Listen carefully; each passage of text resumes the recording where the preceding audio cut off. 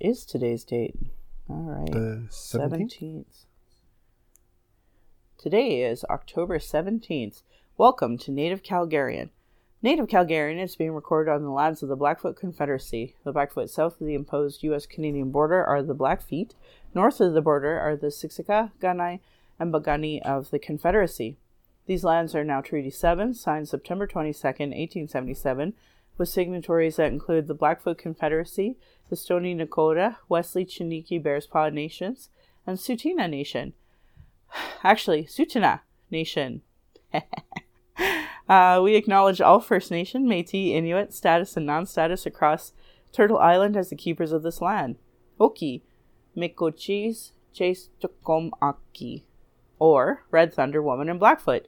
My spirit name is Red Thunder Woman, given to me in ceremony, but my humblest apologies to the Blackfoot elders and language keepers as I try to learn proper pronunciation. I honor the Blackfoot. My name is Michelle Robinson. I was born in Calgary as Michelle Elliott. These are very English names, which has afforded me privilege in an English colonial world. My mother is Northern Slavis Dene, or Satu Dene, but my Indian Act imposed status card by the Canadian government says Yellowknives Dene. My father is so Canadian that I am a daughter of the Mayflower and a daughter of the American Revolution while having an Indian Act imposed status card. I acknowledge my Dene lineage and that I was born in Calgary, but my family is not part of the Treaty 7 signatories. My Dene lineage roots me in the land of the Hare people, also called the Great Bear Lake people in Treaty 11.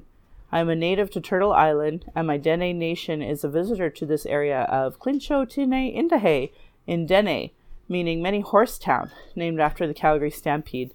Land acknowledgements are critical for creating a safer space for Indigenous, as well as honoring the host, and in my case, as a guest.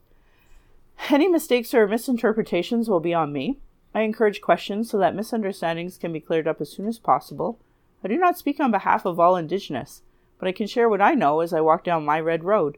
If you're experiencing emotional distress after hearing anything we talk about today, and want to talk, call the First Nation and Inuit Hope for Wellness helpline at 1-855-242-3310. It's toll-free and open 24 hours a day, 7 days a week. To non-Indigenous, there are distress center lines in your area too. My Patreon account is Native Calgarian, where you can pledge and support. Thank you to my previous donors for already showing your support. If you value listening and can afford to give, thank you.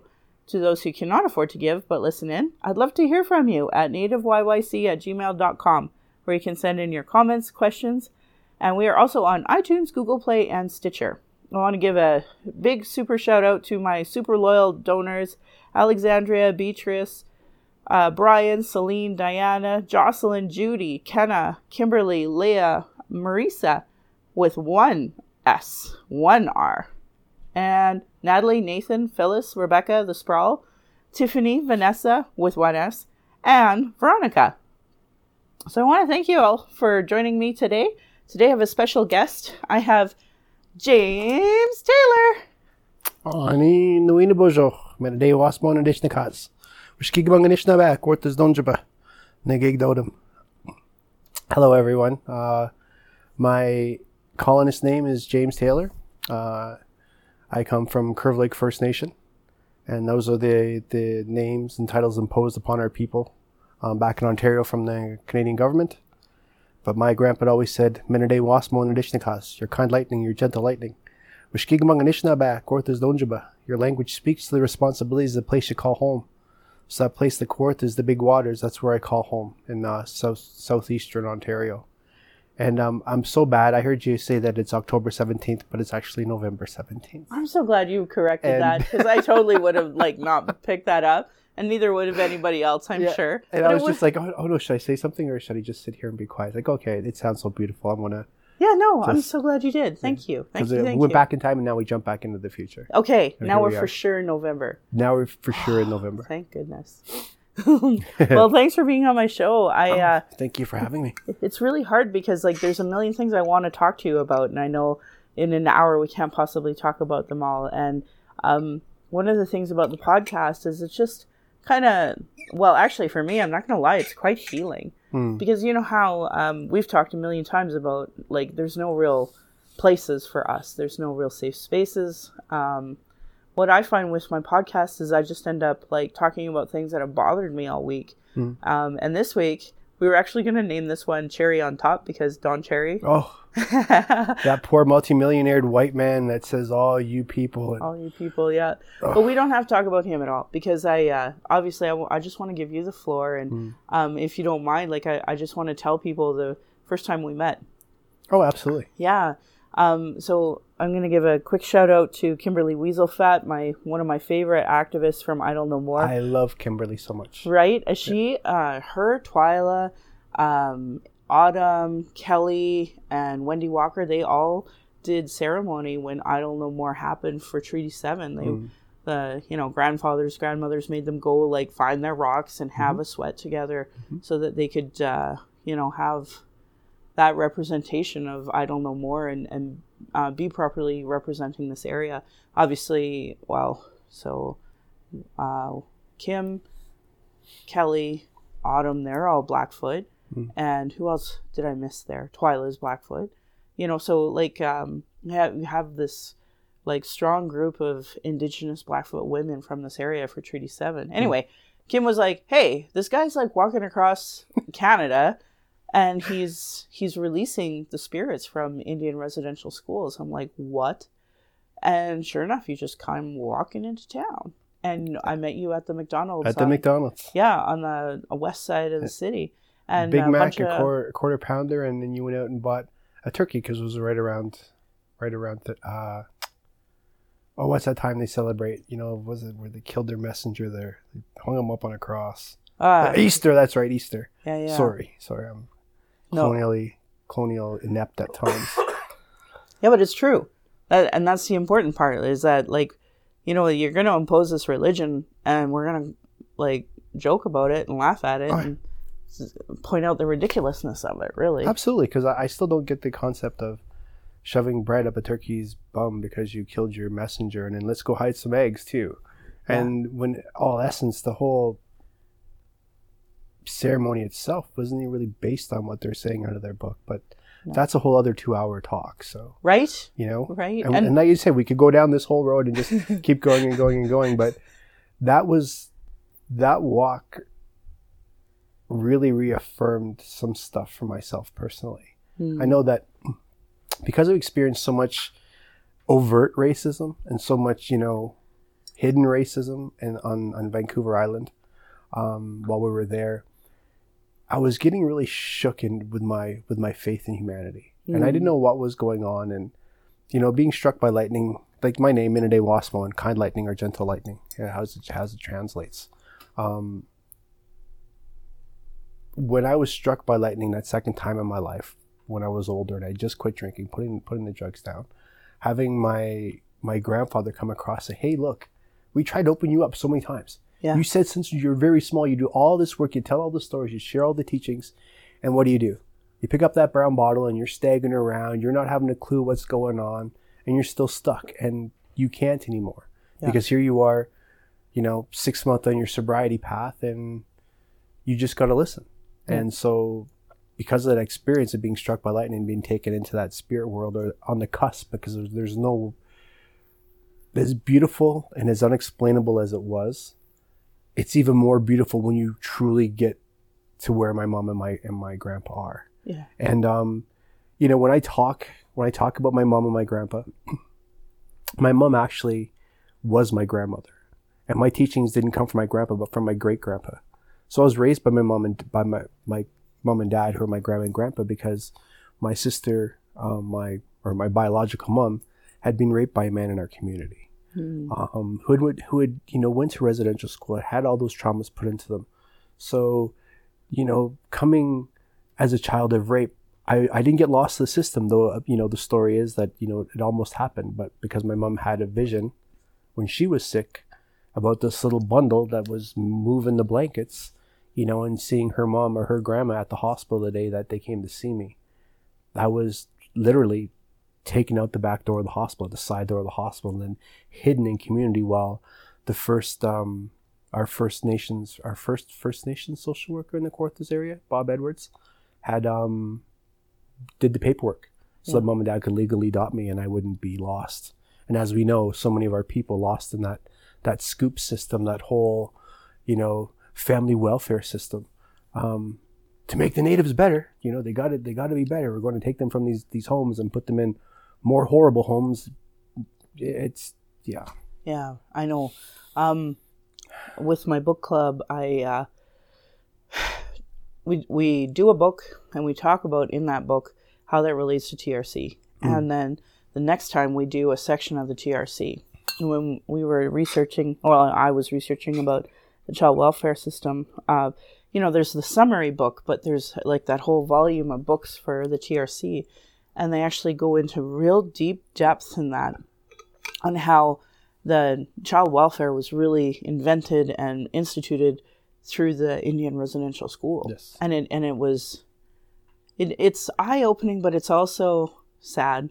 And absolutely is, because there is no more residential school, but the mandate is still to break up the families. 100%. And I'm so inspired when I see our people, some Anishinaabe people back in Winnipeg who stand up to the system and have kept families together by saying, no, this is done. Like, really, this isn't happening anymore. Yeah, it's just racism. It absolutely is. The systemic racism is still hard on our people. Yeah. But we are coming together, and the shitty thing is that we're very laterally violent at times towards each other, because the oppressed learn what the oppressors do, and then we do it with each other because we just feel shitty inside. Totally. And I didn't realize that the reason why I feel the way I do, or the things that I do, really comes from those stories that my grandpa told me when I was small. So, when I had that experience when I was not in my physical form, and grandpa saying how important it was, and then doing the work that I do, like I work with School District 61, the Greater Victoria area on Vancouver Island, sharing our stories, sharing our culture, and sharing our teachings, and seeing what a positive impact you're making with these kids. And even when I was working with School District 63, I did it when my son was still in school. I didn't realize what kind of impact I was making, or what my grandpas were making, because I'm just telling the stories, that they told. Sure. That he told. And when I say they, because, like it was, my great grandpa was like, well, as First Nations, we call all our elders grandmas and grandpas. So everyone in Curve Lake community that would come out to see, it's like, hey, look, I got to come and see this little guy that got hit by lightning. He's going to, tell him some stories, or he's going to tell us some stories. And seeing how those things really impacted some of our children, especially when they're adolescents, and not just their First Nations adolescents. When we talk about this suicide epidemic that's taken our people, and it absolutely is, our First Nations youth. But I'm seeing on the other side that there's a lot of non-First Nations youth that are going through it too. And what I feel and what I see is that their spirits are so thirsting. Yeah. For why is this? What is that? How come we're doing these things? Yeah. And I say, well, here's a story. Here's a story of beaver and muskrat. Here's our creation story. Here's the other piece of our creation story of how the animals got their coats, and just telling them these stories and going through the ceremonies as best we can in this urban setting that we all live in now. It got to be too much for me a couple of years ago, and doing this healing work, this cultural work, I was like, I need something. Like, I need something that's not healing, that's not trauma. It's building up on me. I'm going to break. My gaskets are going to blow. And so I went to work for a grocery store in Victoria. And it was so laterally violent and racist and all these horrible things. But I just wanted to do something different. Sure. And I figured that my healing was, I want to get somebody 100 grams of ham, 100 grams of, roast beef or whatever, because that's where I was.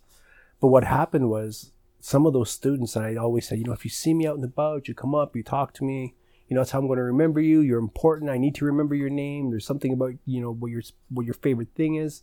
It is so important that we connect like this, because that's what we need as a people, because we're not doing that anymore. We're looking at our phones, we're looking at our tablets, we're doing all these things that are taking us away from being who we are, or at least contributing to the part of forgetting about who we truly are. Mm-hmm. And so I had a few students that see me, like, oh, Mr. Taylor, oh, James, oh, Gentle Lightning, and they're coming up, and I'm trying to sell ham, but I'm talking with these people, and I'm hugging up these kids, these youth, And they did bring their parents back. And the big thing that really hit me was when the parents would come back without them, without the student. And they're just like, hey, look, my son was in a dark place. They weren't doing good in school. They weren't doing these things. They just weren't being. And they said, you came in, I don't know what it is with the stories and these turtles that you wear or these things that you carry or this old rock bowl that you're carrying, this old medicine bowl you're carrying. Like they talk about all these things, but whatever you've done, thank you.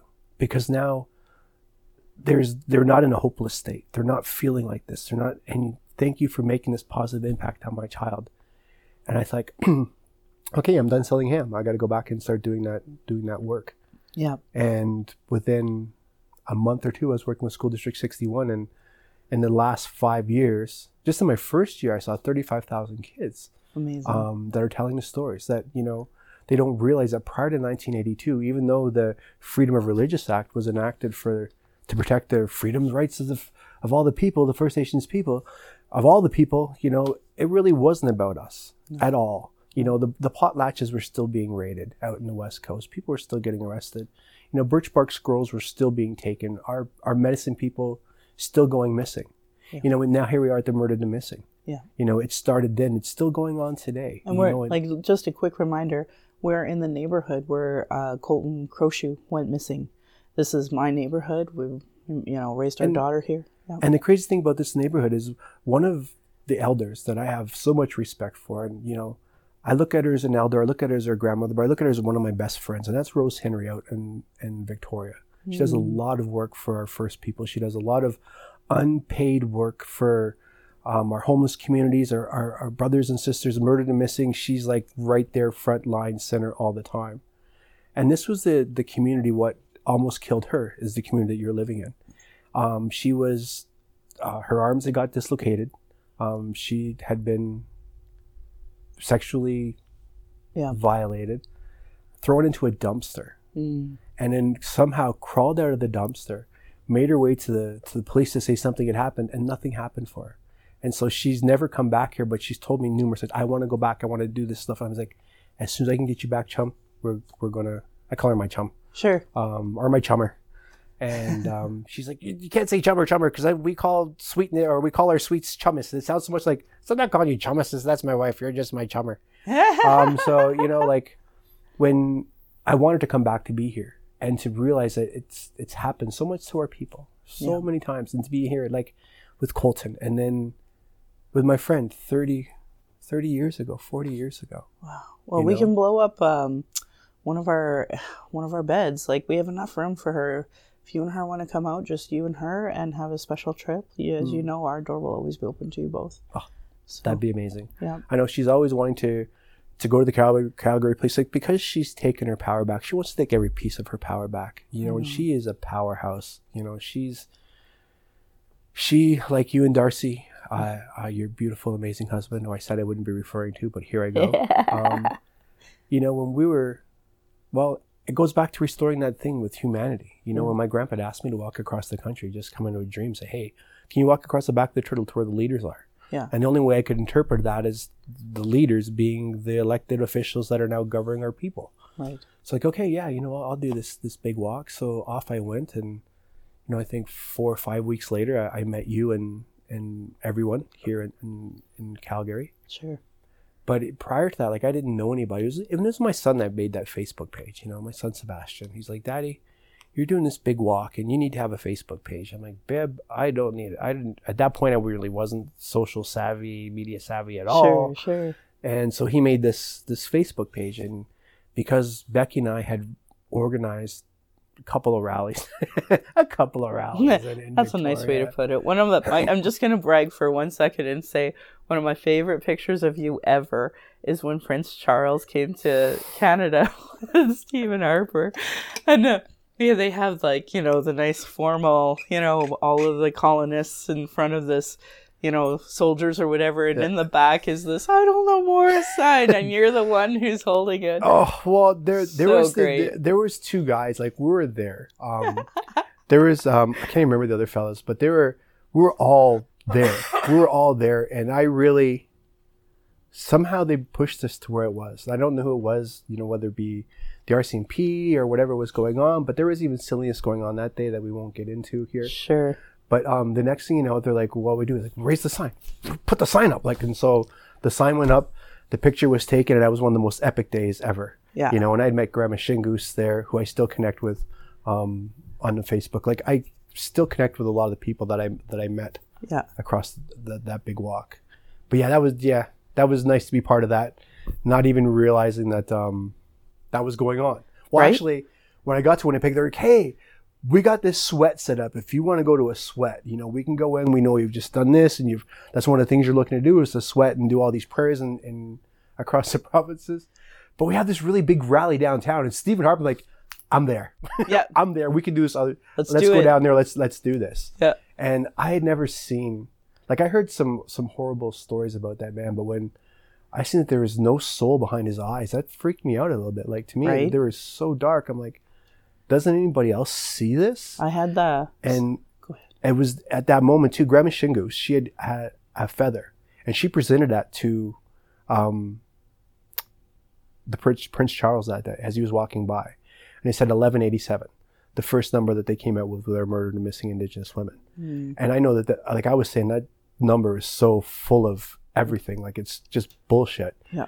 Because meeting, as I was coming across and seeing how whatever spirit was guiding, whatever the grandpas were kind of bringing to light, was that number. And in Regina alone, with one of the first responders or frontline workers that came out and walked, she had said there were 780 plus in Regina alone. Yeah. So this 1187 was such a sham. But to see the power behind Grandma and the resolve that you're going to get this because this has happened because of your people. Yes. Because of this colonized stuff going on here. Your direct family lineage. Your direct family lineage. Jesus. You know, and I've met elders on the West Coast that have said things about having some of the royals visit some of the residential schools and have little kids taken and never seen again. It's like they normalize it from the very beginning, you know, and our treaties and our agreements were never about how we are supposed to, it's about how we live on our lands. How about we live with each other? How we're trying to teach you to be here. The same way we did with all those ones that came long before Jacques Cartier ever landed on the shores of Eastern Turtle Island. Sure. You know? And it was, I get so worked up. Yeah. You know, because I'm very passionate about this and trying to help them see. You know, when I'm in school, like I'm under no false pretense that, you know, I love Jody Wilson-Raybould and I love Derek Nepanak and I love all those incredible leaders out there that are doing that work, and not just those ones that we see in the news or in the media, but all the ones that are in the behind the scenes, all those little reserves that are out there fighting for the rights of their people, you know, or like Molly Wickham with the Wet'suwet'en people and how they stood up to stop the RCMP and the gas lines going through, but they didn't care that it's unceded territory. No, because corporation supersedes people, and that's a horrible thing that needs to stop. Because when people realize through the idle no more, and I found that, you know, this allyship and the stuff that kind of drives me nutty with, I stepped away from the so-called allies out of Victoria because I really felt they're still in that white savior, poor Indians. But we're going to be at the front line of every protest and have those signs up because we're out there protecting it. It's like, let us say our words. Yeah. Let us say our stories. Yeah. And when they couldn't do it, and they're like, well, let's go have another coffee, and, you know, and I'll pick your brain more about what I can do. Like, no. I'm done with that. I'm totally done with that. $200 invoice minimum for a pick your brain coffee. Absolutely. Well, even my partner, my beautiful Coichiwagan, the person I walked through life with, Rebecca Hay, we put on a workshop for them, and they were still looking for validation that they were doing right. And I was trying to say, well, you're not really doing right. You know, you could totally, instead of having us up here, go bring in some people from the local community, from the Songhees or Esquimalt or Sart-Lipseo people, Pakwachin. Bring them here and let them tell you their stories. Yeah. But they wouldn't. Everyone's looking for reconciliation, and no one has a goddamn clue what that is. Yeah. You know, because for us as First People, we don't have a word for I know Anishinaabe, I don't have a word for reconciliation. No. You know, because we should have, I believe, our reconciliation was as soon as we got here. We've already reconciled with everything. We've come to agreements with everything from the trees to the animals, and they had to go through their agreements before they could come down here to be on Turtle Island because of the sacred walk that we're going through. And when we did that and realized our connection, then there's nothing to reconcile with. You know, it comes from the book, really is the first time I'd ever heard about reconciliation and all this Christianity stuff. I know, it's hard. I been really blessed the last week or so to be with, Spirit River Stripe Wolf. He put together a fashion show. And as a result, I got to be around Dr. Reg Crowshoe and Rose Crowshoe. And then Resolve is this organization that talks about violence, family violence. And I got to be around them again. And my biggest takeaway has actually been that, one, the youth need to be inspired by our words so that they continue to be the amazing human beings they are. Absolutely. And I'm just going to take a minute to brag because last night they had the youth explosion event, something like that they call it, where they basically showcase all of the amazing things Indigenous youth are doing locally. And I got to listen to, kids struggling with anxiety and mental health and how they would flip that into art and make silly comic books and silly characters and like name their anxiety, like Ava, and Boris was depression, and they'd make these characters and such. And so it wasn't really about their mental health issues. It was about the art that come from how they deal with this ridiculousness of colonialism and intergenerational trauma and a system that's not made for us, right? Their way of going through life. And the single mother who, she was like, I'm completely surrounded by community. I'm supported by my family. Funny enough, it was a British guy who came, got her pregnant, and then left, right? So it's like perfect colonizer story. Anyway, she was talking about the customs and such of her family and all of these things. And then another mother, talking about how her mother died from a drunk driver and how it crushed her and how it was dance that brought her back into the powwow circle and gave her hope again, and seeing she had a baby and her daughter becoming a powwow dancer. Like, these things were what healed her and how important our culture is. And I just wanted to take that second to brag about our Indigenous youth because, I feel like watching the fashion show, this one artist took like the Indian Act Registry, that handwritten thing where you write names and make names and all of this. They took that print and printed it on cloth and then made new ribbon skirts out of it and new outfits to wear. And, the Section 35 group, they made fun of Section 35 of the Charter of Rights because that's ours. And had things like Edmonton Eskimos, but the Eskimos was crossed out and it was said in Inuit, a different language, just really taking back who they are. Like, we don't have to explain to them colonialism. It's like they got it. They know, and they're making fun of it, and they're owning it and moving forward and that. And Reg made a very clear point. A lot of times when folks like us are given the mic, we talk about us instead of honoring our stories. And then, like, I think of you, I think you always talk about your grandfathers. You always talk about the ceremonies. You always talk about the teachings. And especially if you're in school, that's all you talk about with kids, and how important it is to always bring it back to them. So, like, even for me, it's refocusing how I talk about my family. And if it wasn't for their sacrifices, I wouldn't be here right now, right? Just trying to get back to the basics of what are our languages, what are our cultures, what are our customs that we want to teach and inspire our kids, because they just take it to the whole new level of making ridiculous stories. And absolutely, because I talked about those leaders, like, I know, and they know, like, they're fighting a system that isn't going to change, but they're fighting it and they're doing their best that they can. That's why I love and respect the work of Miss Raybould, and standing up to the Prime Minister saying, you fucked up. I'm not going to be your yes Indian anymore. The yes Indians are all gone. Like, we are changing stuff. My dad told, well, I'm not sure, I wasn't there to see the conversation, but it's just like, that's the way I felt. I'm like, yeah, take that power, do that. Don't let them, No. we're not yes people anymore. So I'm knowing that system isn't going to change. Yep. But here I am working in the schools.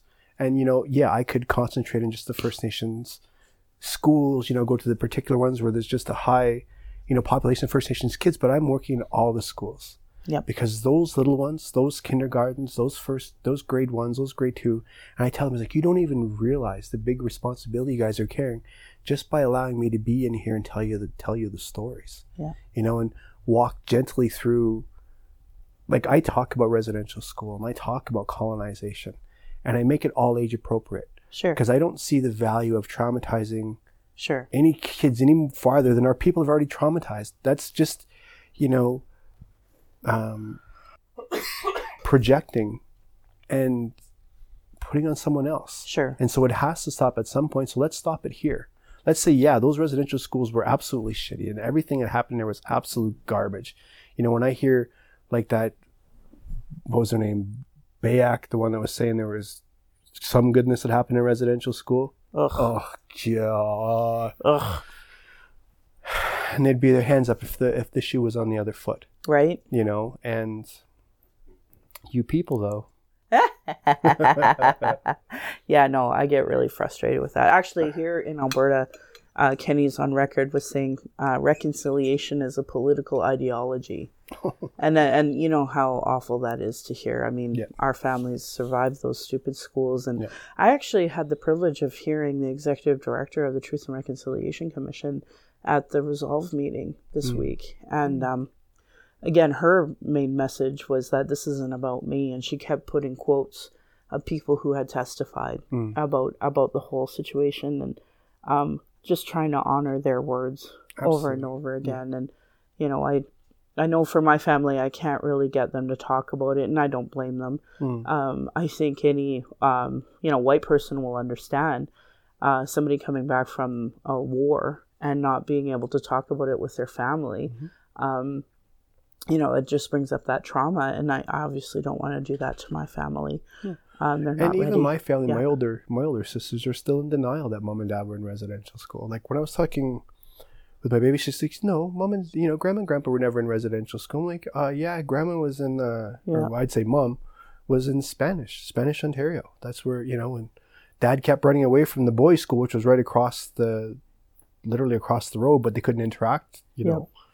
And my dad kept running away, so they finally had to take him to, they put him in the St. George's residential school, which is somewhere on the border of Quebec and Ontario. I'm not entirely sure where the location was, but I was lucky enough to hear those stories. And the thing was, when I was in university, hear those elders come up and say, hey, you're Marita's son. You're Marita Taylor's son. You're Marita Knott, and they know that she married dad. I'm like, yeah. They're like, wow, she saved me. She saved us. Wow. When those priests and those people there were raping them and sexually abusing them, like just physically abusing them, she said they'd come out after they were done and they'd be like, fuck, like, I want to go home. This is hurting. This would never happen at home. And my mom would take them by the hands and she'd take them to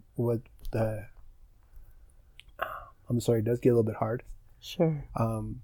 But she said she'd take us to the tall grass and sit down, and she'd talk to us quietly in our language, and she'd give us that love that we weren't getting from home.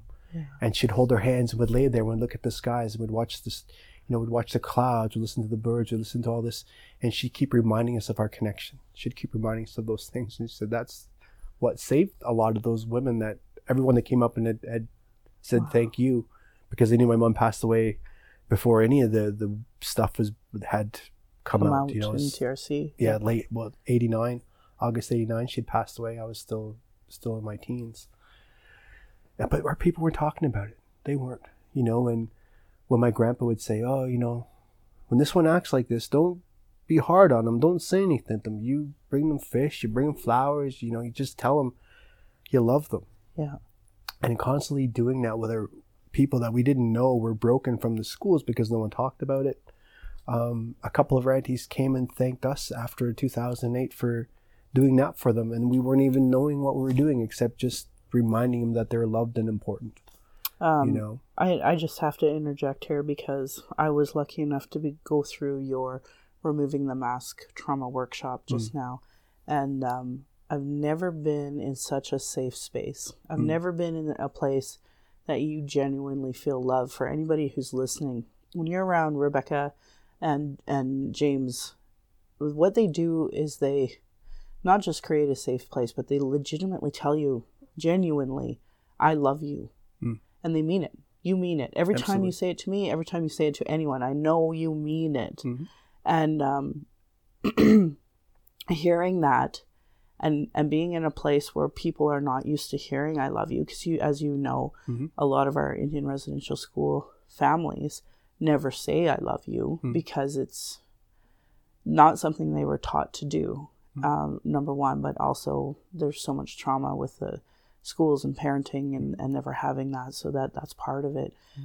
So to genuinely be in a place that you feel safe and loved is its own gift. But then your healing powers, like I've seen it, I've felt it, I've been brushed by you and Becky, where you legitimately take off negative things. Like when we smudge, I always try to visualize like that black darkness coming off of me and going away. But then with you, I feel like you get that greasy tar that's like stuck to the oven, kind like I feel that. I'm like the easy off. Yeah, no, like I feel that, like that stuff that's stuck that I think I'm smudging off that I'm not, like you take it off. And then I've seen you heal my dog. Like I've seen you do it. And I wish I could explain to people, like when you're around Becky and when you're around James, you genuinely feel love. So that's why I'm not surprised the schools would bring you back for number one. All kids know if you're being genuine or if you're not. Like, I think nothing's been crushing my daughter's soul more than going to a school where she knows she's not genuinely loved. And that's been really hard on her because, as much as I wish the other school, like the situation of its leasing and such, like it could be closed any minute, really. But that school genuinely loves her. And to go from that into Calgary Public Education and just be so dismissed, and when she does speak up, have her teachers come at her, she doesn't like it. And I'm about this close. If you listen to my last episode, Sable talked about her parents immediately pulling her from school when she was coming out because they knew it wasn't a safe space for her. And even for me, I don't know. I don't know how long she can stay in this Calgary public education because it's not a safe space at all for her. I don't want to send her to... I know that we're creating safer spaces on the island, so please come out there. Yeah. The housing market sucks out there, and definitely do not put that your First Nations looking for housing if you're especially renting, because they just do not get back to you. Yeah. And I seen that a couple of my friends in Winnipeg were experiencing racism like that and called it right out. And I had to, sit with it for a while. But my wife and I, now we have a place. Becky and I now have a place in Victoria with a beautiful family. We did invite to our wedding too. They're just like family. And very genuine people. Yeah. I knew I had the place as soon as we shook hands, I knew if I wanted it, it was going to be ours. But then to do a talk within the district with all the teachers, and I was like, okay, I'm going to do a little experiment here. And I'd asked them, I was like, who all here is homeowners? And 90% of the hands went up. Yeah. I said, and who all here has apartments for it? And most of those hands stayed up. I said, and who else had an apartment here for rent 2 years ago? And a few hands went up. And all of a sudden you could feel it was going to change. Yeah. And I really feel that they knew, you were the one that was sending me you, the First Nations man who works with this school, who has a wife who's a social worker, and I didn't get back to you. Yeah. And I was like, I said, you guys all got an email from me. I said, but because of that systemic racism that's taught that all natives steal, drunk, all these things, drug users, violent people, you didn't want me in your space. And now here you are, I'm in front of you talking to you. And that was me. That was me. Good. And it was like, oh my goodness. And then you get the people come up, it's like, oh, I'm so sorry. It's like, that's great. I'm glad that you're sorry. but our people have heard words for so long. Yeah. There needs to be action behind those words. And I'm sorry, I'm not accepting your apology. No. Until I see a change behavior. Yeah. What does that change behavior look like? Yeah. Well, how about I bring it into my class and into my school to so we're not afraid of each other anymore. Yeah. So they can have a better understanding of why our people are down on the streets still lost. And it's because of those schools. Yeah. And to think that I am friends with Pasquas in Saskatchewan that are younger than me that went to the last residential school that was closed blows my mind. Sure. Well, I was working in Toronto with these big jobs, Yeah. Banking, policing, all these things. My taxes were going to do that still. And it's crazy. Yeah. And to think that, like I was just talking yesterday, how Martin Luther King and Anna Frank would have both have been 90. So it's not even a lifetime ago that this whole thing has happened. So, where's the reconciliation? Yeah, no. Where's the reconciliation when they're still breaking up the families because those children are a commodity? Yes. $250,000 a year is what a child will make the government in the system. Yeah. The policing, the ambulance, the social workers. And why is it these kids are taken from homes when people can't afford to take care of their own child, and yet they'll take that child and give it to a family and give them 2 to 3 times more money to raise that same child. Right. Like, that's where the system needs to come down. Yeah. When I first started working with School District 63, and another one of my friends that I call my brother, it's Mark Neufeld. He does this International Global Solutions, IGS class, kind of its first thing, his own little thing that he was working on with the district. And we started talking about how do we implement the First Nations history? How do we implement this knowledge into the system? And my son, where this all comes back to, not only shared his teachings when he was in grade 8, when his hair was really, really long like mine.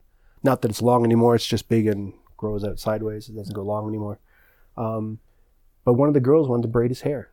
And he said, I'm sorry, I can't let you braid my hair. And she's like, why?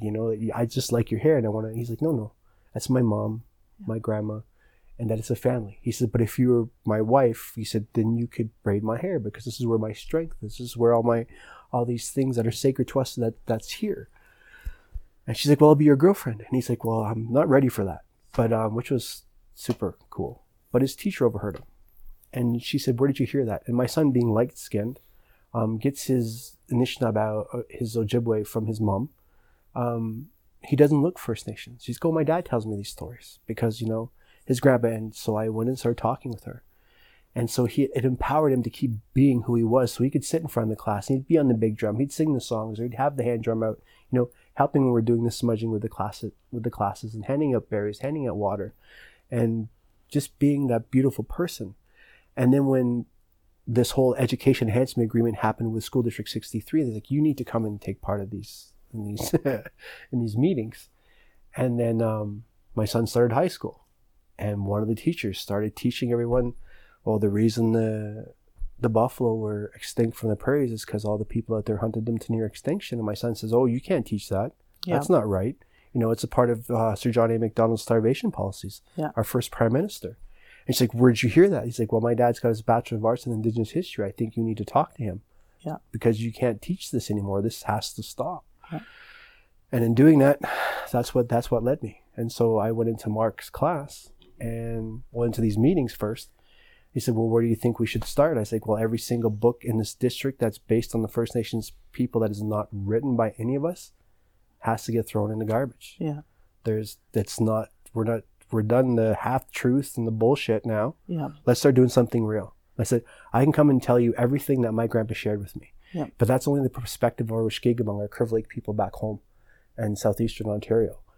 But no matter what it is, there's a similarity and a respect for our elders, for our place and amongst everything here on Turtle Island. Coming back to each and every one of our stories of why this place is called Turtle Island. Yeah. And how is it our people called this place Turtle Island? And when you think about NASA firing off those rockets, finally taking pictures of what the Americas look like, you look at how colonial Canada and the United States shaped together, looks like a giant turtle swimming in the water. Yeah. You know, like that. Yeah. You know, there was teachers that I've taught with. And when I finally would get to the story, and I put up the image of a turtle and the America side by side, and they couldn't believe it. They're like, oh my God. It's like, yeah. And, you know, and you think of these beautiful things that has been inspired, like in the island, and I'll own it. I don't own a lot of stuff because it's always hard for me to do that, but it made me so proud with my kids from Hillcrest and the teachers from Hillcrest that are really, there's like, can you tell us about the medicines? Can you tell us about all these things? Like, I can tell you about what medicines I carry. Yeah. But these elders in these communities around here can tell you about these medicines, and they can help you with what you're looking for. Yeah. But it takes the matter of going out to the into community, and this is the community you have to go to. And they did it. And they came back, and they, like a year and a half ago. Here, we literally give them names of elders to call. Yep. Won't do it. Yep. Literally. Tell them, you know, give them an honorarium, the minimum, $200 for their time and gas, and take care of them when they're there. That's just so overwhelming for some reason here. Whether it's a corporation, whether it's a library, whether it's, you know, like I don't understand. There's one organization, it's like literally one of the only organizations that's, you know, Indigenous board members, Indigenous run. They pay me to come out and talk to them every time. And I mean, I went out and did a talk where I had to pay my own parking. You know, it's just night and day. Like the non-Indigenous communities here, we can like give them every breadcrumb of this is how you do it. And it just goes in one ear and out the other, which is part of the reason why I started the podcast. I mean, you go through the 70 episodes I have or whatever, you'll hear the consistent same thing over and over again. Yet it's still too traumatizing for non-Indigenous to, you know, write down that name, keep that name, call that person, and actually do that work. So to hear a whole district, Hillhurst, you were saying? Hillcrest is one of the many schools. Yeah. You know, and this program they've had here that I was lucky enough to be part of now, this Aboriginal Nations Education Department, ANED department at a school district 61, they really have a wanting. And like I told my now ex-boss who's retired, Nella Nelson, I love you so much. I hope you hear this. I love you and your husband very much, Alex. To know that she's done all that good work, didn't have no alphabets after her name, was still a teacher and still did what she needed to do and really made this program the way it is.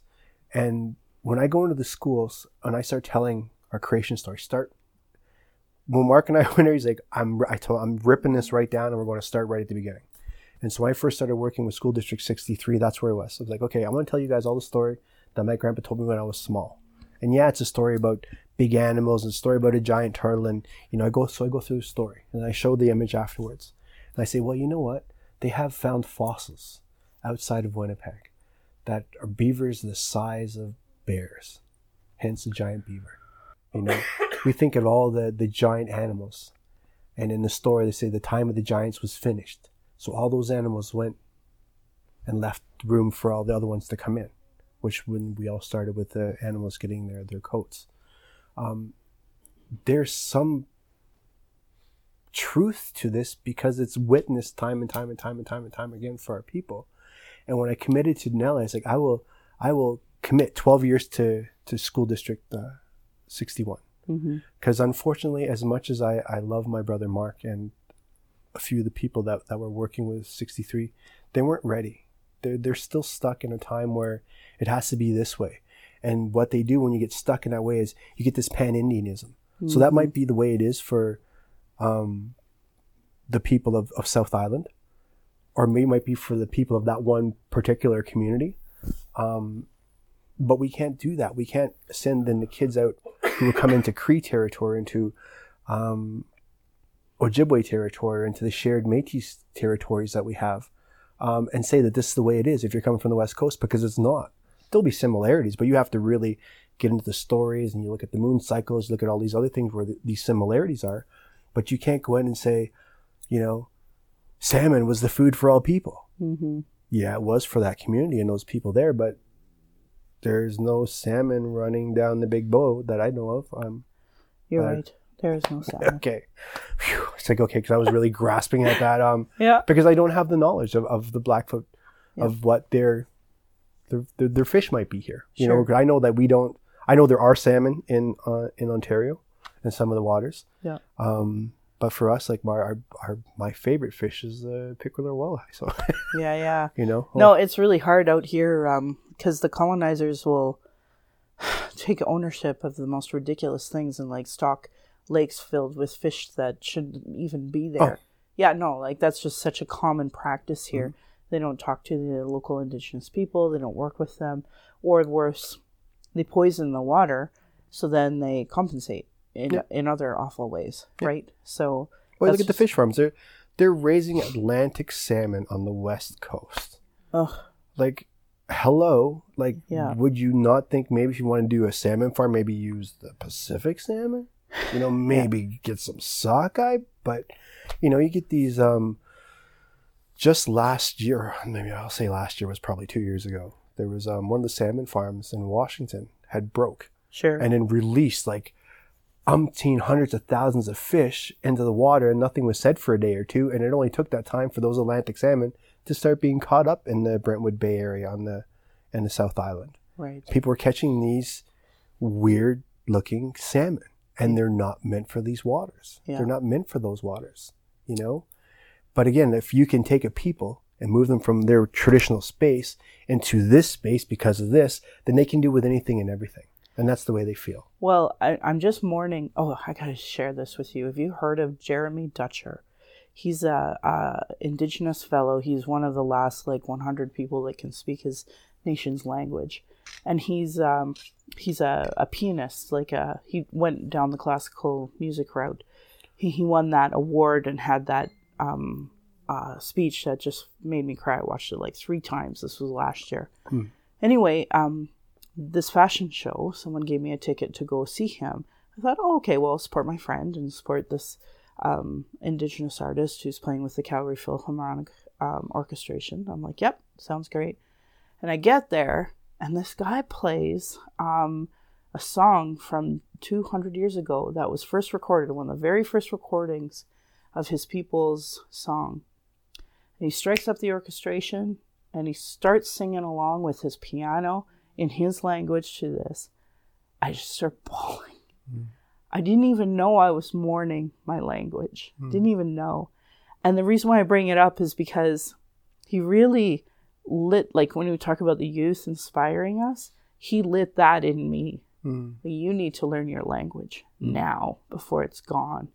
But another thing that kind of prompted that was when we were talking about colonizers introducing different animals here and there. I just recently learned, and I'm trying to understand the gravity of this, is that our people, the Hare people, had a very specific dog that we used to travel with that's now extinct. And they think it's kind of like a coyote type husky. That's what it sounded like from what I was reading. And that was our dog. And I was trying to explain to my daughter that colonizers, we have a beagle, right? Beagle straight from UK, and how instead of, honoring the animals and the language and the culture from this area, they just bring in their new thing. And they've even tried to basically take over the bison thing where it's we're reintroducing the bison to this land, and they're the ones who, you were talking about, the saviors. Allies. Saviors. Yeah. We're going to save this. And it's well, you wouldn't have to save it if you didn't break it. Oh, right. But you nailed your messenger across, and we have turkeys. It's I the guess way we're they going frame to it. We ruined this land. This is our pitiful, sad, humble attempt to try to make it better, to try to make it right with the local Indigenous communities. That's how it should always be framed, but it's not framed that way. Then, when it's not framed that way, they're not taking ownership. And no. I really think that when I'm in the schools, and I think one of the big things is the teachers were all, I'm so scared, going to make mistakes. And like, have you made any mistakes prior in your life? Yeah. Did it help you? Yeah. Well, don't be afraid of them because we're still going to make them together. Yep. And so I'm hoping that over the next, because I've already been there, this is coming up to the 6th year, halfway through the 12-year commitment. And I really thought it was going to last forever. And who knows, maybe after this 12 years, I'll commit to another 12 years with the district to help. But this, to be encouraged. And I'm not saying that everyone's perfect. No. I've suffered the racism there Sure. in the district. One of the big things was one of the schools I'd went to constantly for 4 years. It was bringing me in. You know, I'd spend a week and a half, 2 weeks with every one of the divisions, going to all the teachers, sitting in the library with these teachers and everyone, just because when I talk and I tell our stories, I tell the stories for the kids, but when I talk about the other stuff, the adults know what's going on. Sure. You know, because it's a beautiful story for the kids, but you need to hear this because you need to understand that when I was in school, my grandpa still could have been arrested for doing what I'm doing. Yeah. You know, and people can make fun of Section 35 of the Constitution, and yeah, it wasn't nowhere near perfect, but we weren't going to be included in that at all. It and those was elders hard fought battle. Absolutely. Section 35 was hard fought. Absolutely. So it was best they could for the time. Yep. And it'll change. History will change again. So it's encouraging at times. And like this one teacher, I went in because I smudge, and she's like, I was coming in, and it was just last year actually, and this is what blows my mind, especially around this individual, where she was really taken back. She's, oh my God, you still smoke? I was like, excuse me? She's like, I can smell. You need to come to into the staff room. So I went to the staff room, and she was just like grilling me. And I'm like, I said, whoa. I said, first of all, you've asked me a question that there's no right answer to. If I say yes, I'm smoking, or yes, I'm partaking, that's wrong. But if I say no, then there's no win situation in what she had said. Sure. About this whole, because she was referring to marijuana. She figured that's what I smelled like. But it was smudge. And I said to her, I've come in here for 4 years. I see you. I smell the same way. I said, you want to go here? And you could just see she went red because she was, oh no. That's what I'm saying. I said, then tell me, what are you saying? Tell me, what smoke am I smelling like to you? What has triggered you to be here? Yeah. And she's like, well, I'm just saying that you smell. I said, please just say the words. I said, then we can get through this together. And she's like, well, and I was like, okay, I'm not going to be here to fight with you. I said, I can't even believe you have learned nothing. Yeah. My 4 years with this school, teaching you and talking with you and being nice with you, has done nothing. I said, I got to leave. I said, I'm not going to teach today. I don't know if I'm going to teach tomorrow in this school. I'm leaving. I cannot believe you went there. Yeah. And to have her chase me out of the school. Well, I'm calling my office saying, this is what's happened. I'm coming to see you. I cannot believe this. And so I got, as I'm leaving out, this woman running behind me in her high heels. God bless her. Stops me. And she's like, well, we're friends. Well, we're not real friends. Well, we've known each other for 4 years. Well, we're not really friends. But what I'm saying is, you don't know me well enough to imply what I was implying. And I said, are you kidding me? Do you think I just fell off the truck last night? I said, this conversation is over. I said, you put both feet so far in your mouth. Yeah. You're trying to make this. I said, I know you're scared for your job right now. I said, because you're thinking I'm going to run down there and have you fired or whatever. I said, but I am going to the office. I am reporting what's going on here. I said, because this type of stuff has to stop. Yeah. And so when I got to the office, to hear that not only did this happen to me, but it happened to our Métis couple that went there. It happened to one of our other Nishnabakwa that was up there doing some drum teachings, where she had brought her car, and they had her car towed, and she was literally just bringing the items from her car into the school. And they said, you don't have to go back. And I'm like, oh, I am going back, but just not today or tomorrow. I got to calm down because it's not about her. She needs to have this piece opened. Yes. And so I've got 3 requests from that school from separate teachers this year. She didn't make her whole school request like she had done in the past. And that's her own shame. That's her own guilt. It's not mine to carry. Sure. And she shouldn't carry it either because it's just the systemic stuff that was taught that we're still trying to fight through, you know. And for every good, there's going to be a little bad. But there's being more and more goodness. Like when I walk into my school office and I see the kindness stuff. Be kind, be gentle, be open, be teachable. Be teachable. Mm-hmm. You're not always right. I'm like, I love this. I am in the right place, for sure. Yeah. Well, you know what? Maybe we should end and just go have a smudge. Oh, has it been an hour? It's been an hour. It goes so quick. Wow. I know. I'm going to need to ask you to come back on my show whenever you want. Especially if you have an event or something special or you want to do a teaching or something like that. Well, definitely. I look forward to, I'll definitely be on the show anytime. I'm definitely coming back in the third week of January, because when you refer to our Removing the Mask of Shame workshop, it is a powerful thing that we've done, my wife and I. And it's something that came to me while I was in university. Sure. Through our mask. And it was one of the profs was doing this piece of just, let's all make a mask, paint it up, and it grew from there.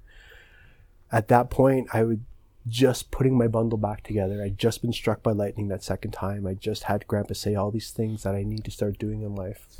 And when I was in class and people were putting that mask, all of a sudden people were getting triggered up so bad, and it was crying and everything was breaking down. So then I went into that whole, that healer type thing, I guess, or just the responsibilities that Grandpa asked me to carry. Sure. It's kind of boom, like a snap. So I bring out my smudge bowl, bring out the stuff, we start talking. I was like, well, then we have to remove these. Yeah. What this is representing is that shame that we're carrying all of our faces from the systemic stuff that's taught that we didn't even realize, the stuff that we face every day out there. And so what are those words? How does that look? And all of a sudden this blew into what it was. And we've done it.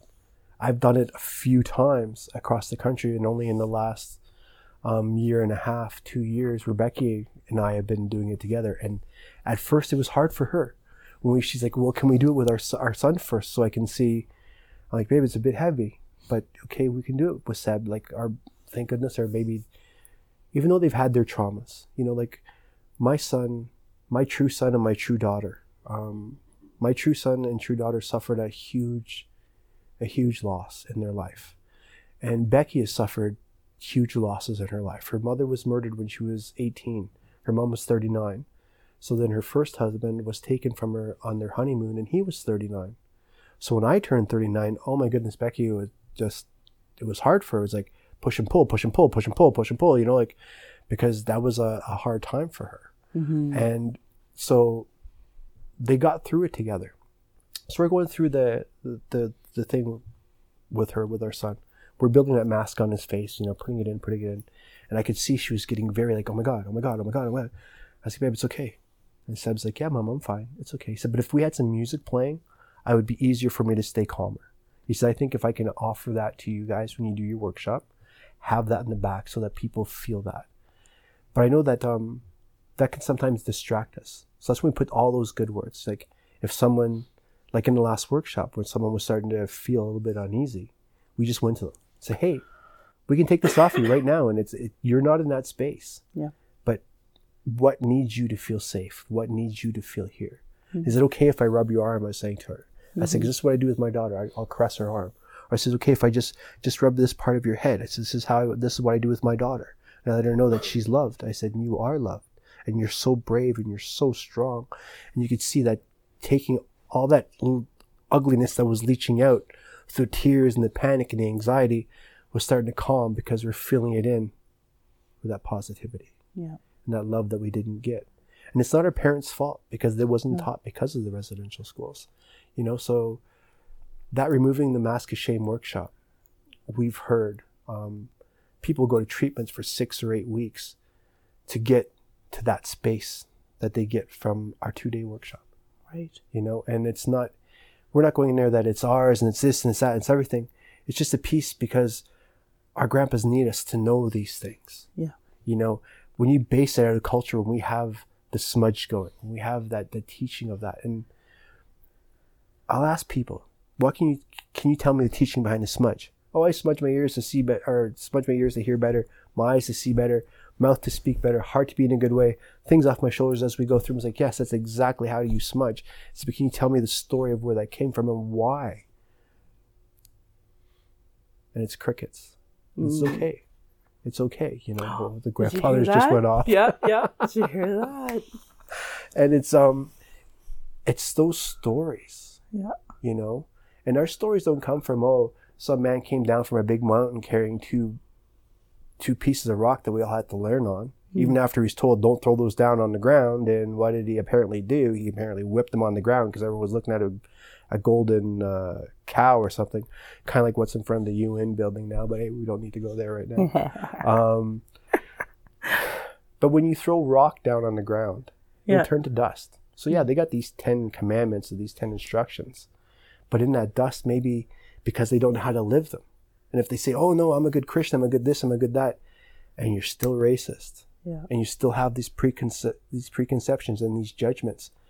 Please, in your book, tell me where that is right, because I believe the one you call Jesus Christ and the one that we say at our petroglyph teachings back home on the rocks, the bearded man that walks amongst our people.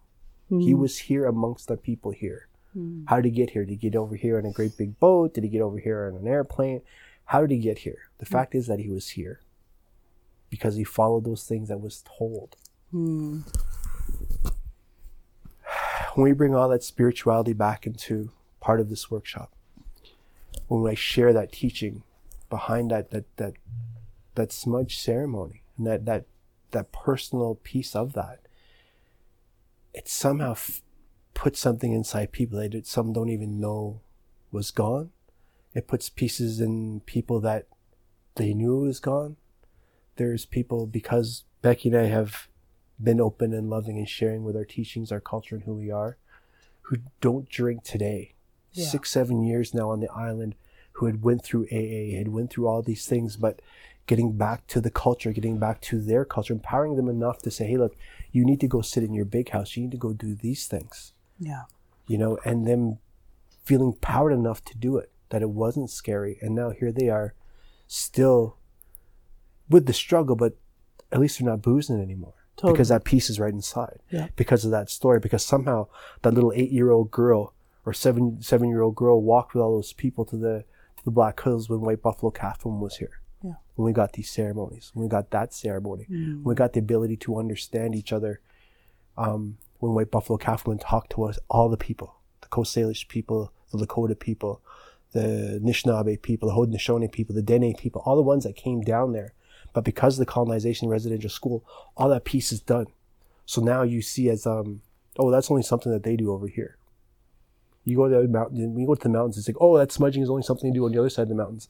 And yet it's inside an abalone shell that comes from the West Coast. You know, it's all part of that story. And when you give that story and realize that it's all meant for all of us, everything, you empower the person.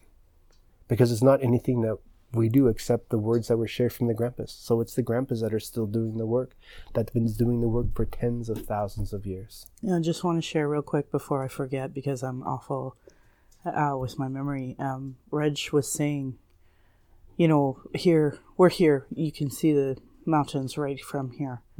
And he tries to remind us that when we feel lonely and we feel upset here, we're always with our grandfathers here, always watching us.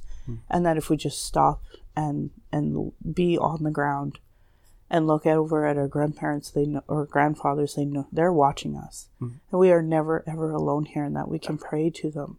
And that we, the ground is here, that like my dog's just coming to me and laying on me. We're always always centered. If we listen, if we work at that and listen to our spirit. And I'm grateful for Dr. Reg Croshu being so free to teach these things and remind us. So if there's any Indigenous youth that are listening right now, or any Indigenous at all, you know, just remember that the ground is always there with you, and your smudge is always there, and the animals are with you always, and that you are never, never, never alone. And there's one other thing I want to talk before we end this, and it's probably going to be, I'm going to try and keep it short. Sure. And it's around the skirt shaming I see so much in our community. Yeah. And it's gotten to a point where our women are like, oh, it's a colonial concept. It's a colonial this way. It's like, I'm sorry, but nowhere in our teachings is any colonial thing coming around the skirts. But us being connected to all things around, and I wouldn't say mimicking, but our environment shows everything to us.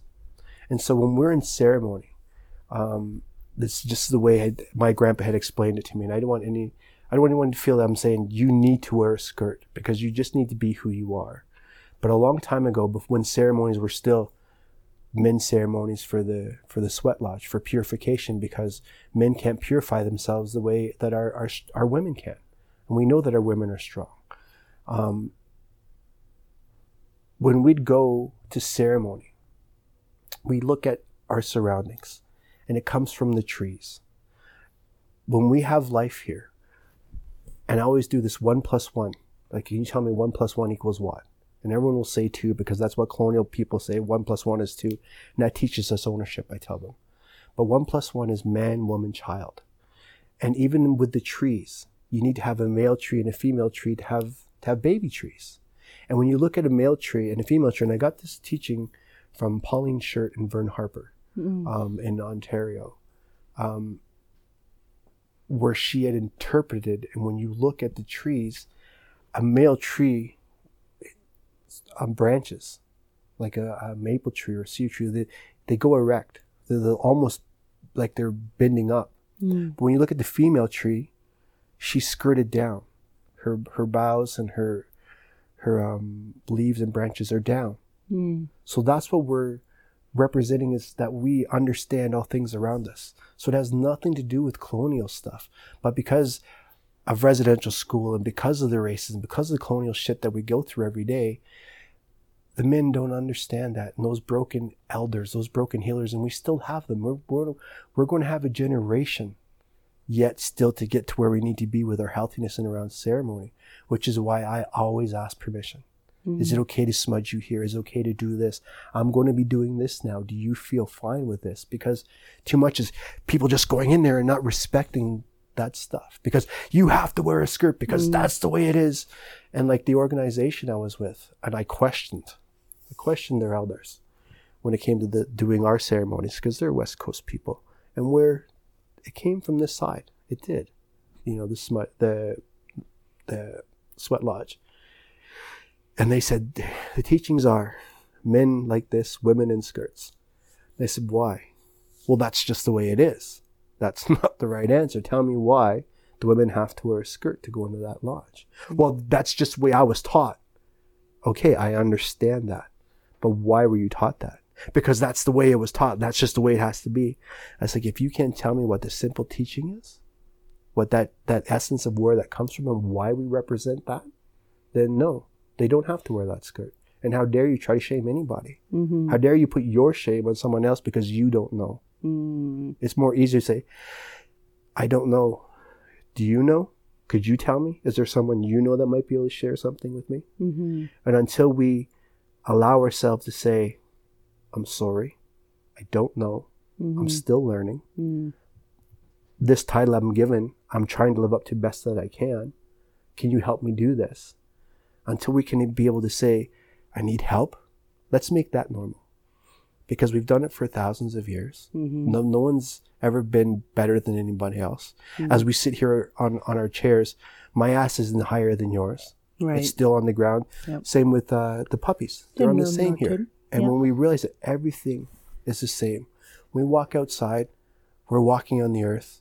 The trees aren't above us. They're taller than us, but they're still there with us on the ground. So we're never alone in the things that we do, even as dark as things are. Go sit by the tree. People say, oh, it's tree hugging. No, it's not. It's being connected back to Mother Earth. And we've done it for tens of thousands of years. Let's get back to doing that again. Let's get back to empowering our youth, because every one of our ceremonies, every one of our teachings from back home, it came from the kids. It's the kids that are the leaders. The elders are the leaders. The women are the leaders. But now it's the men. And then when the men are like, oh, I have to protect. it's not because they're weak. It's because they're so important. When they realize that, then we get back our own responsibilities. Then we start mending that bullshit colonialism that's fucking killing our people. That male toxicity. The male toxicity and the mucho macho BS. James, so thank you so much for allowing me to be here and talk you for all this time. And I'm so honored. So honored that you're in my life, let alone that you'd be on my podcast, let alone that you come back and that you help my husband, you help my dogs, you help me. You guys kept us from starving. And when I couldn't say, hey, look, this is really bad and I need this, I was scared that we wouldn't even be here. But I am so honored that you guys have been there like family. My family didn't go hungry when times, even though we were on that path that was meant for us to be homeless the way we were. We didn't let that pull us apart either. You know, we got through it and here we are, you know, flourishing. Yeah. Even after walking away from an organization that we got paid good money to do the work that we do, it's not about the money. It's about the work. Yeah. And the work has to be clean. The people, you know, you look at J. Middleton Moss and Rod Jeffries, who are two amazing, you know, First Nations people. Rod's Mohawk. I'm sorry about that, Rod, but I still love you. Mad respect for him. And J. Middleton Moss being Anishinaabe. You know, she has a master's program at the University of Toronto right now on how to create a trauma-free workspace. Hurt people. Yeah. And when you have hurt people in your organization, they're only going to continue to hurt people because they don't know who they are. Yeah. You know, and that's why we walked. It had nothing to do with our boss. Our boss, Nola Jeffries, incredible woman. Awesome. Strong, beautiful. We love her so much. It had nothing to do with that. But all you can do is pray and hope that that stuff will get out of there and people can continue to flourish to do the good work that they need to do. Yeah. On themselves so they can do the work in the community. Yeah. And it took a long time to do the work on myself. It took a long time to accept the fact that I'm a child of rape. It took a long time to accept the sexual abuses that I went through as a child and, you know, up into my early 20s until I finally walked away from a lifestyle that wasn't good for me. That was leading me down that ugliness where I was leaving myself vulnerable to men or women. You know, it was hard work. It was hard work and it's scary work. But that's the best work we can do. Because when we do that, then we can sit down with our puppies, you know, when they're in a bad way, you know, and heal them up. Yeah. And I'm grateful. Roxy was in a really bad spot until you came here and you worked with her and she wanted to work with you. And it's really awesome to see the dog spirits work together like that. And I can't thank you enough. Keep my puppy here a little longer. Oh, big witch. All right. Thank you. You're welcome. Indigenous have been talking about the issues, sharing our traumas in reports, commissions, and public hearings with each other just so it can be regularly disregarded. No more. Honor our words. Honor the treaties.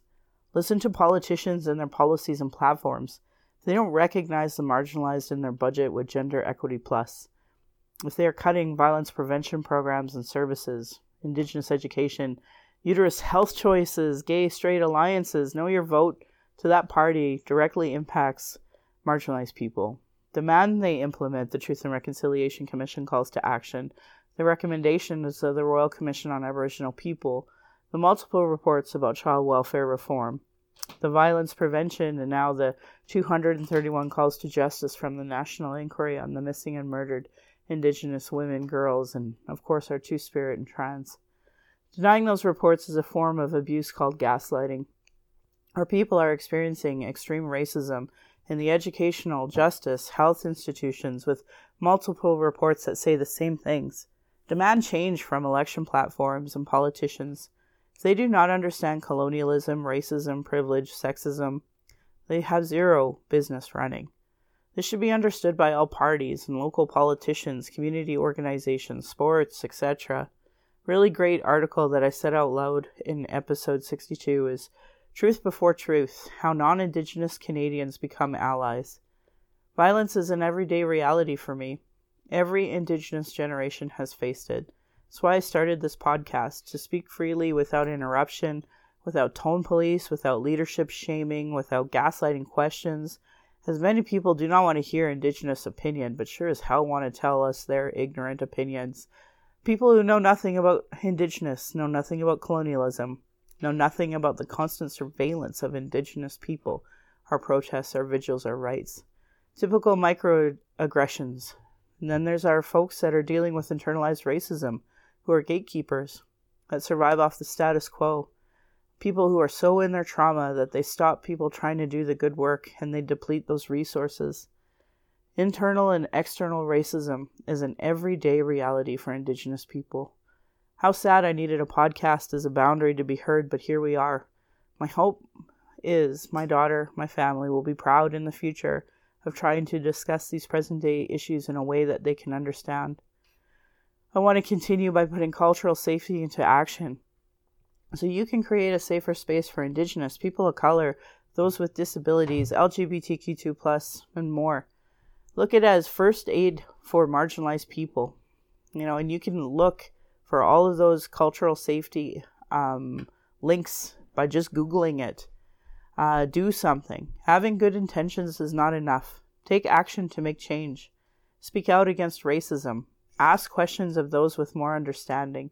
Find allies and create a support system for yourself so that you can help advocate for culturally safe approaches.